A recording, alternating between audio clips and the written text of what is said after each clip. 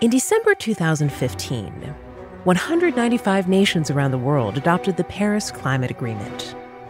It was hailed by Barack Obama as the best chance we have to save the one planet we've got, and has been embraced by almost all countries around the world as the key to tackling global warming. The growing threat of climate change could define the contours of this century more dramatically than any other.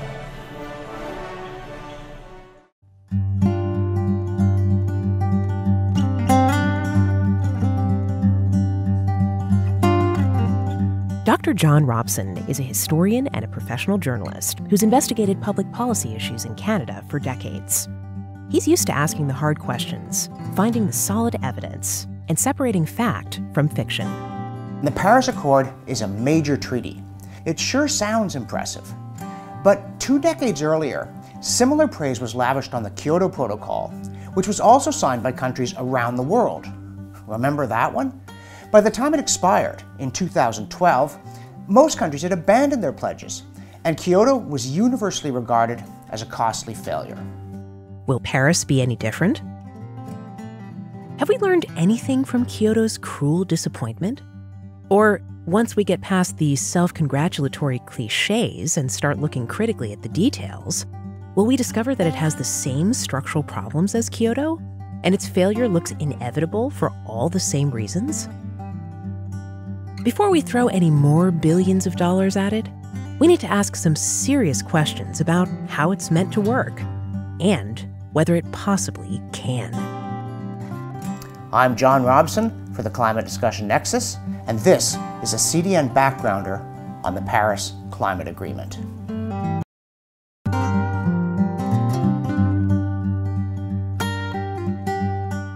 Climate change is a serious topic, and the Paris Accord is a major treaty, and we want to deal with it systematically. In the first part, I'll look at why carbon dioxide emissions have proven so difficult to control in practice. And in the second, I'll show why the same computer models that claim man-made global warming is a major problem also say treaties like Kyoto and Paris won't help. Before getting into the details of the greenhouse gas issue, let's look at an earlier environmental problem we were able to solve. Acid rain was a big worry back in the 1970s. The concern was that emissions of sulfur dioxide, or SO2, from power plants and large industrial users of fossil fuels, like coal, oil, and natural gas, were killing trees and poisoning rivers and lakes. Many decades ago, regulations were implemented to force polluters to clean up their SO2 emissions. And they worked because, fortunately, engineers were able to develop scrubbers that filtered almost all of the sulfur out of smoke before it was released. As a result of this technology, our emissions of SO2 were reduced drastically, even while our energy use and economy continued to grow.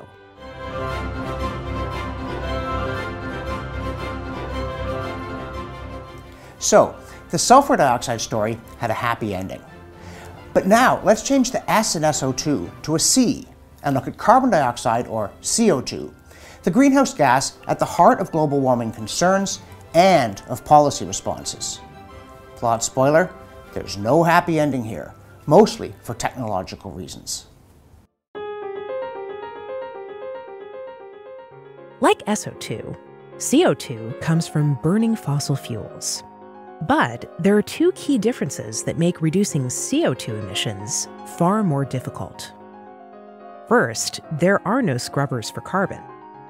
Sulfur comes out of scrubbers as a solid, which can be turned into usable products, like fertilizer or gypsum, or at worst, disposed of in a suitable landfill.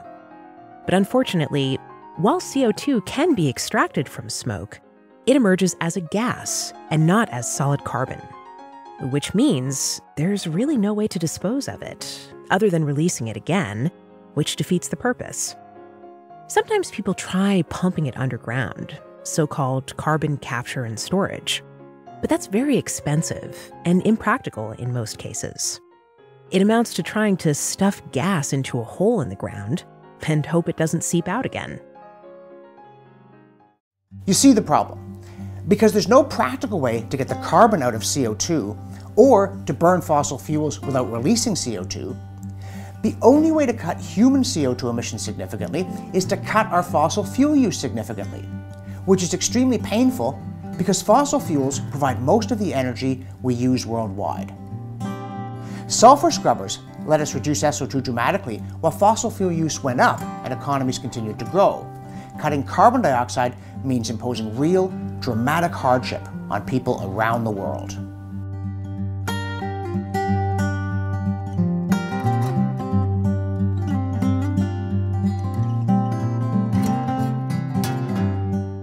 The second difference between SO2 and CO2 is that sulfur dioxide was a local pollutant with negative effects that people could see with their own eyes. So they demanded policies to clean up the air where they lived. But whatever its effects on global climate, high local levels of CO2 don't cause local problems. Not even inside of cars and offices, where it's often 4 times as high as outside, and nobody even notices. And that means it's hard to convince people that they should bear the costs of cutting emissions when other people in other countries aren't.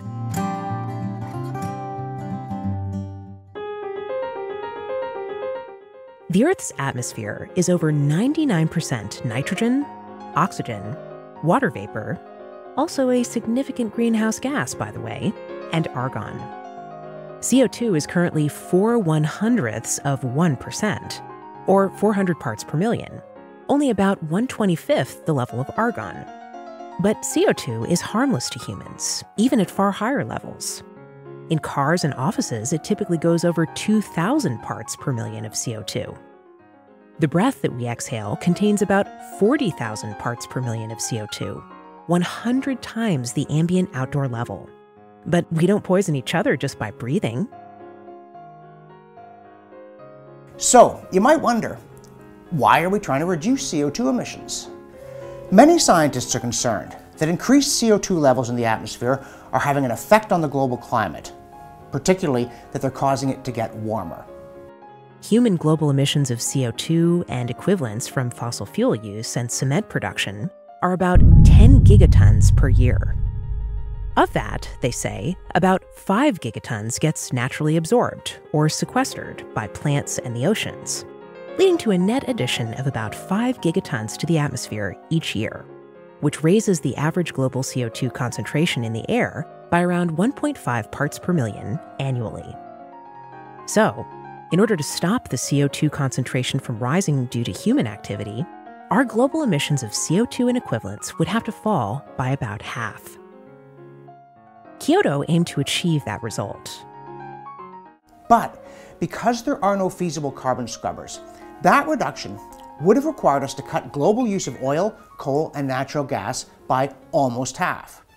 And the catastrophic real-life consequences of attempting such a reduction did overwhelm and will overwhelm the best of intentions. In 1997, when Kyoto was signed and everyone was all excited, global carbon emissions were about 6.5 gigatons. Developed countries promised to cut their emissions by about 15%, to just below 1990 levels by the year 2012.